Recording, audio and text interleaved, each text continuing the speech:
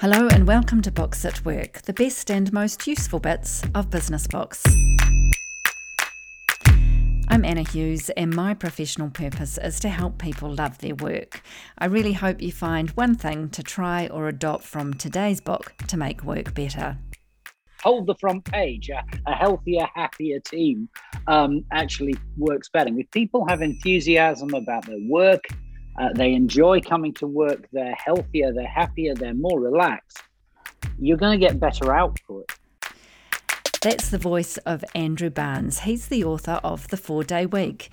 And I can't think of a better time to be hearing Andrew's insights than now, when New Zealand, where I am, is currently in various phases of COVID-19 lockdown again.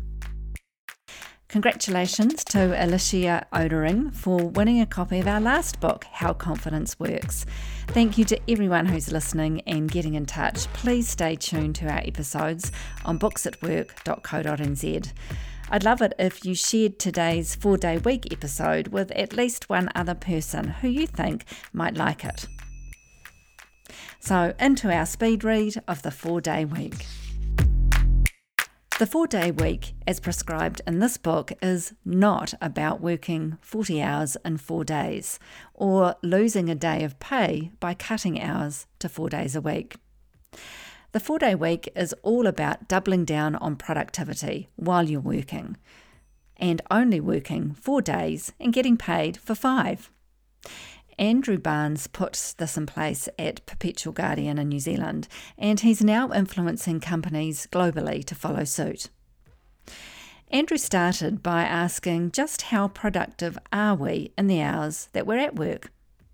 It's a hugely compelling question that came about in the face of research that showed the respondents were spending around about 6.5 hours a day checking emails, plus they spent time at night on their work emails. And then add in our always-on culture, with smartphones interrupting time with family and friends and making it harder to relax and recuperate outside of work.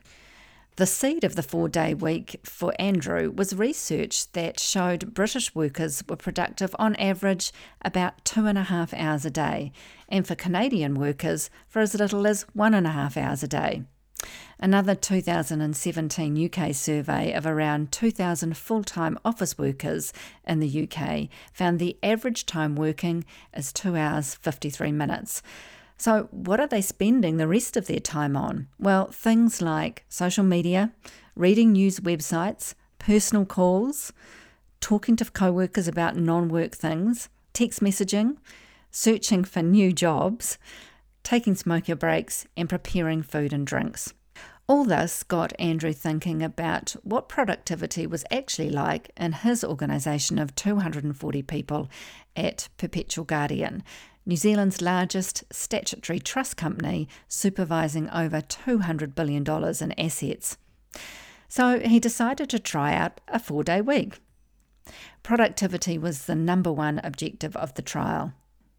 He did also want to find out what could be achieved with things like work-life balance, stress, mental and physical health, presenteeism and hyperconnectivity by asking people to do more in the office in exchange for more time away from it. The formula was this: 100% of pay, 80% of time and 100% of productivity. Before we talk to Andrew in more detail, let me run through the key insights and how to do it. First off, building trust. The 4-Day Week is an employee-led process where the magic bullet is trust, according to Andrew. Don't overthink it. The formula he's using is 4 days, 100% of pay, 80% of time, delivering 100% of agreed productivity. So the day off is, in effect, a gift.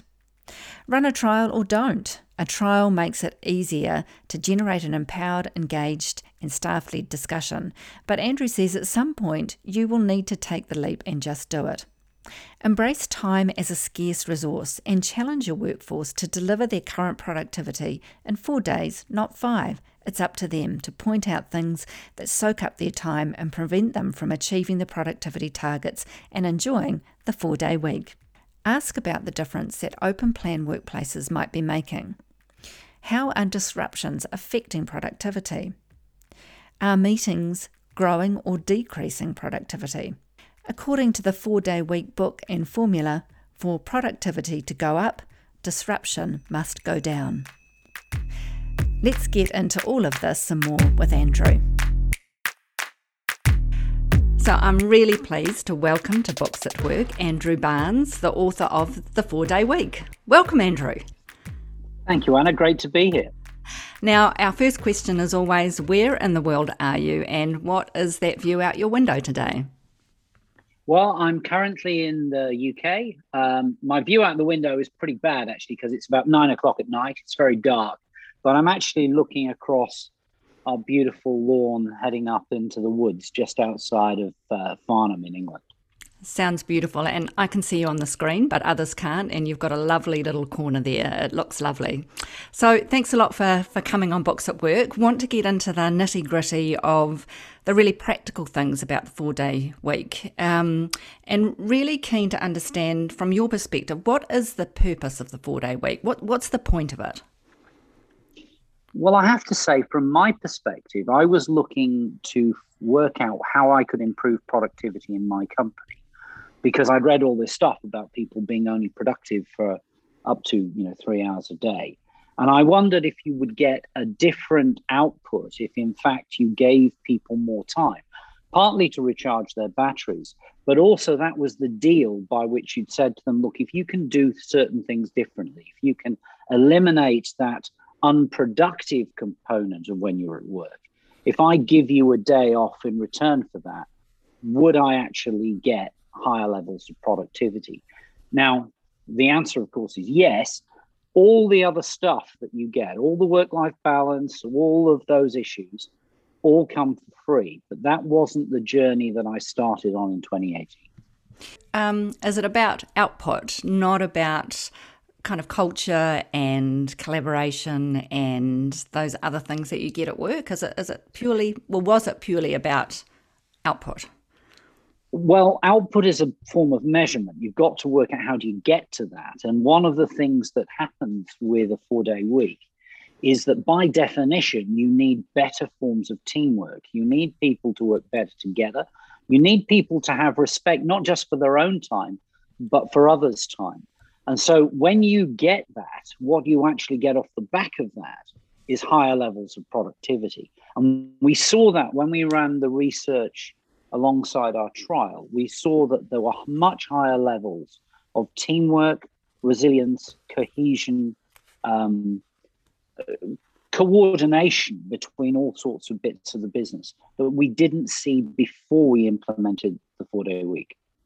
There is a quote in the book that I love that I do want to drop in now, because it's kind of vaguely relevant. You talk about that people work better when they're empowered, engaged, stimulated, acknowledged for their abilities and treated with respect. And yeah, I did want to get that into the conversation because I just think it's such a lovely quote, and it kind of fits with what you've said. Just wondering, is there anything you want to add to that? Yeah, look, I mean, no shit, hold the front page. A healthier, happier team actually works better. I mean, this is a thing, from my old Navy days. A good ship is a happy ship. And you get the same. If people have enthusiasm about their work, they enjoy coming to work, they're healthier, they're happier, they're more relaxed, you're going to get better output. You're also going to get a better experience, and the company's going to be a lot better place to work. So, yeah, it's earth-shattering, isn't it? Treat your staff like adults and you might actually get a great result. So can we get into the nitty-gritty of how the 4-day week actually works? Is it about everybody having Friday off? No, look, that's the clickbait, right? I'd be a very rich man if I got $1 for every time somebody said, what would it be like if you had a 3-day weekend? We talk about 100-80-100 rule. 100% pay, 80% time, provided we get 100% productivity. Now, critically, that rule can apply to people on 5 days a week, but it can also apply to part-time staff as well. Do your job, your output that we're looking for in 80% of the time. Now, in our company, some people take a day off. Some people take a couple of half afternoons off. Some people work 5 days, but they come in late, go home early. That especially is the case if you've got working parents. The key thing is that we give people the time off that is important to them. There is no point giving somebody a benefit that they don't want. But if you give somebody something that they value, that they can't put a price on, then that in turn drives the behaviors that we're looking for in the 4-day week. So it's reduced hours working. It's not 4 longer days or 4 days where you always take, Friday off. So what are the factors that are needed to ensure that those 4 days that you're working are productive? What's the environment like, and what are the factors that are needed? It's one of these interesting things. Is one of the things people always say to me, well, how do you measure productivity, Andrew? And of course, the immediate answer to that is, well, that tells me that you're not measuring productivity. What you're doing is using time as the surrogate for productivity. So what we did is right from the get-go, we said to people, look, how should we measure you? How should we judge you? What is it that we should be seeing from you that will prove that you're doing what you can do? You normally in 5 days, you can now do it in 4. Now, the reason for doing that is as much for people to identify the activities that they're doing that are not productive as it is to identify the things that are productive. What am I doing that's actually a filler or busyness or inefficient? And then after you've got that, to be brutally honest, I don't look at it anymore. I don't have to look at it anymore because I look at my bottom line, I look at my revenue, I look at my net promoter score, I look at the feedback that I'm getting from customers, and they keep improving. So I don't bother anymore until, something, if there was a problem that was identified often from the customer, then you delve into it. But actually, once this is part of the culture, you don't really need to overthink it. So in the book, you talk about doing a trial, and you talk about the need for this to come from the people, for it to be worked out by the people. Can you just explain that a little bit more and how that has worked in your experience? Yeah, the thesis here is if you think that people are only productive for 3 hours a day, then there is sort of, think about this 4 or 5 hours where stuff is going wrong and you're not getting productivity. And the staff know that as well. So actually, if you want to get higher productivity, what you've got to do is eliminate the things that are stopping them being productive. Now, if I say I'm bringing in a consultant to do that, my staff will hear one thing and one thing only, and that is job cuts. As soon as he proves we can do it in 4 days, we'll be seeing 20% of the staff gone. Doing it this way, I'm empowering the staff to say, actually, find those inefficiencies, stop those unproductive behaviors. And the prize isn't me making more profit. The prize is you having a day off. So what that does is it changes the dynamic. The things that staff often would have kept quiet about actually suddenly becomes an impediment to their getting a day off. So you get this actually upwelling, if you will, of ideas that you can then use to improve the way your company operates. So what were some of the ideas that your staff came up with, your people came up with? Well, breathtakingly simple. This is the one about cut the meeting times down. You've probably seen the research from Microsoft in Japan that limited meetings to half an hour, 5 people in a meeting, and used Microsoft Teams and got a 40% improvement in productivity on that one thing. We have things like the quiet hour. You put a flag in a pot. And what that means is for an hour, you are not interrupted. Now, statistically, you get interrupted, once every 11 minutes in an office generally. It takes you 22 minutes to get back to full productivity. So if you have an hour where you are not interrupted, that's the equivalent of about 3 hours of productivity. Now, remember, you only have to get, if you're only productive for 3 hours a day, 45 minutes of additional productivity in each of the 4 days in order to make up productivity. So if you do that for 4 days, where you're getting the equivalent of 3 hours out of an hour, actually what happens is you get more productivity out of your 4 days than you got out of the 5. Now, these are simple things. Yes, there were process changes later on, but a lot of the original things were behavioral. We found also that internet surfing on the top 5 non-work related internet sites dropped 35%. People decided that tracking the Kardashians was not as important as getting a day off. I love it. And I really like the trial idea in the book. And I was wondering, if you're in a big organization, or if you're in an organization and you want to give this a go, has anyone within an organization tried it? Like, would that work for a team or a business unit to try it? Well, yeah, absolutely, it does. In fact, one of the great examples is we're working with Unilever. And what Unilever are doing is precisely that. They've started with a country, in this case, New Zealand, and they're trialing it in New Zealand. I then think that the intention is to move on to a division, and then they're going to try it in a division. And then eventually you will roll it out across the organization. We always advise companies, larger companies, quite often, pick the department, the division where you think it'll work and put it in there first. Because if you do that, you'll learn some lessons. Then you go to the next complex department and put it in there and you'll learn a bit more.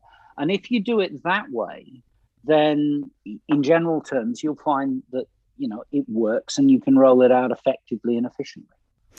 That leads on to a question I've got about resistance. So you talk in the book about different levels of resistance and how to kind of manage that. I love the story about the milking shed, the cows in the book. Yeah. Well, look, I mean, this is one of the things that I have. The end chapter of the book is called "Cows Need Milking Twice a Day," which is prompted by a chap who was sitting next to me in an MP's office who asked me what I was there for 4-day week, and he then said, "Well, it wouldn't work in dairy." And I said, "Why not?" He said, "Because cows need milking twice a day." Now, this is a typical example. What you find is a lot of business leaders will do one of two things. They will either say, "Well, it will work in your business, but it wouldn't work in mine," to which you then point out half a dozen companies in their sector that are actually working the 4-day week. Or they will try and think of an industry, and this is what this chap did, where they believe by putting that example forward, it will prove that it doesn't work. Now, what this really means, of course, if you think, let's talk dairy for a sec. 100 years ago, we had a couple of guys in a paddock going mush behind some cows with a couple of pails. And then we moved on to, barbed wire, a little bit of mechanization. We then put automated milking parlors. We then had computerized milking parlors, upgraded feed, A2 milk, keep going. What that man is saying is that the way we do things today is the pinnacle of human achievement, and there isn't a better way. That's what they're saying. And the reality, of course, is the 5-day week is a construct of Henry Ford looking on a production line in the 1920s. So we work in the information age based on an automaton method of working on a car factory line from 1920. Now, that's madness. We know the world has moved on. And so what we've got to try and do is get leaders who are often conditioned. I've always worked long hours. I've always worked hard that way. Why should it be any different? We've got to get to them to start to question that and whether the way we work today is fit for purpose for the 21st century. And I wonder, we've got lots of talk post-COVID, during COVID, about flexibility, about working from home, about different ways of working, about people's well-being. There's a whole new opportunity and lots of conversation about different work models. And I'm just wondering, how does your thinking fit with the conversations that are happening about flexibility and working from home and COVID models? Just wondering about that? Well, it's very interesting. I mean, the two big impediments to the 4-day week before COVID were people said, well, how can I trust my staff to do the job in 4 days rather than 5? And how do I measure productivity? Well, you found out now actually that bizarrely, A, your staff can actually be trusted to work from home and still be productive. And B, you then had to work out how to measure productivity. So the two big barriers disappeared through COVID. What we then found, of course, is, and if I look in New Zealand, we, out of a 2.6 million workforce, all but 200,000 of the workforce took government subsidy. We didn't. We actually had 2 record months and 1 month where we missed a record by $27,000. Now, the reason for that is suddenly we'd already worked out how to be resilient. If you've got somebody out of the office once a week, different person all the time, you have to have somebody to be able to backfill. You get yourself into a COVID environment. You get yourself into an environment where people are in lockdowns or have to stay at home because a member of the family has fallen ill. It makes no difference to us. We're already in the mode of being able to cover and be resilient. So from the point of view of efficient operation, the 4-day week is more relevant now than ever. But equally, it's also relevant because if you're working from home, you're starting to increase the hours that you work. We always say, you're no longer working from home. You're sleeping in the office. And that's the problem. So if you actually bring in a 4-day week, it helps you put those barriers around downtime, which is very, very important, especially when you've got most of your team, working out of office. Thank you. That's I was having trouble kind of marrying COVID with the 4-day week concept. So thank you. I really love the way you've explained that. I do have questions about non-office based workers. So I know you've talked about the milking shed, but retail, hospitality. I've worked in organisations where there's been a strong operational frontline way of working. How can the 4-day week work for places like that? Well, see, this is one of the problems, of course. What we try and do is go, oh, God, how could we possibly do that? You've got to ask your staff. That's the first point, how they would do it. But here's a few examples. Volkswagen have just moved their staff to 4-day week. That's car manufacturing. You will find that both in Iceland and the Swedish trials, it worked for medicine. By the way, the Americans kill 250,000 people a year in their health service as a consequence of misdiagnosis occasioned by stress and overwork. They can't hang on to doctors and they can't hang on to nurses. And that's the same broadly around the world because they're stressed and overworked. What would happen if actually you gave them a day off a week and they worked a little less? You might find that you wouldn't get the attrition in medicine that you get. In education, American school districts, primarily for budget reasons, implemented a 4-day week and then found, one, they could attract teachers that they couldn't get before, and their educational standards went up. Retail, well, we're in retail, but equally, there is some good evidence out of, I think it was Gap, where people, if they traded a shift to find a shift that they wanted to work, they found that sales went up 10%. Because if you don't want to be there or you're tired, you don't make the effort to upsell that belt with that shirt or that expensive bottle of wine with that nice steak that you've just got. But this is the journey that we're on. This is a thing that transcends borders and cultures. We're all in this together. We're all overworking. And actually, we don't need to. We can be better human beings in the office, and we can be better human beings at home if we rebalance the time we spend between work and home. That's a wonderful place to end, but I do have one other question. Would love to hear your perspective around the role and the potential of the 4-day week around sustainability. Well, the UC Davis from the States said that the most environmentally friendly thing you could do is not go into work.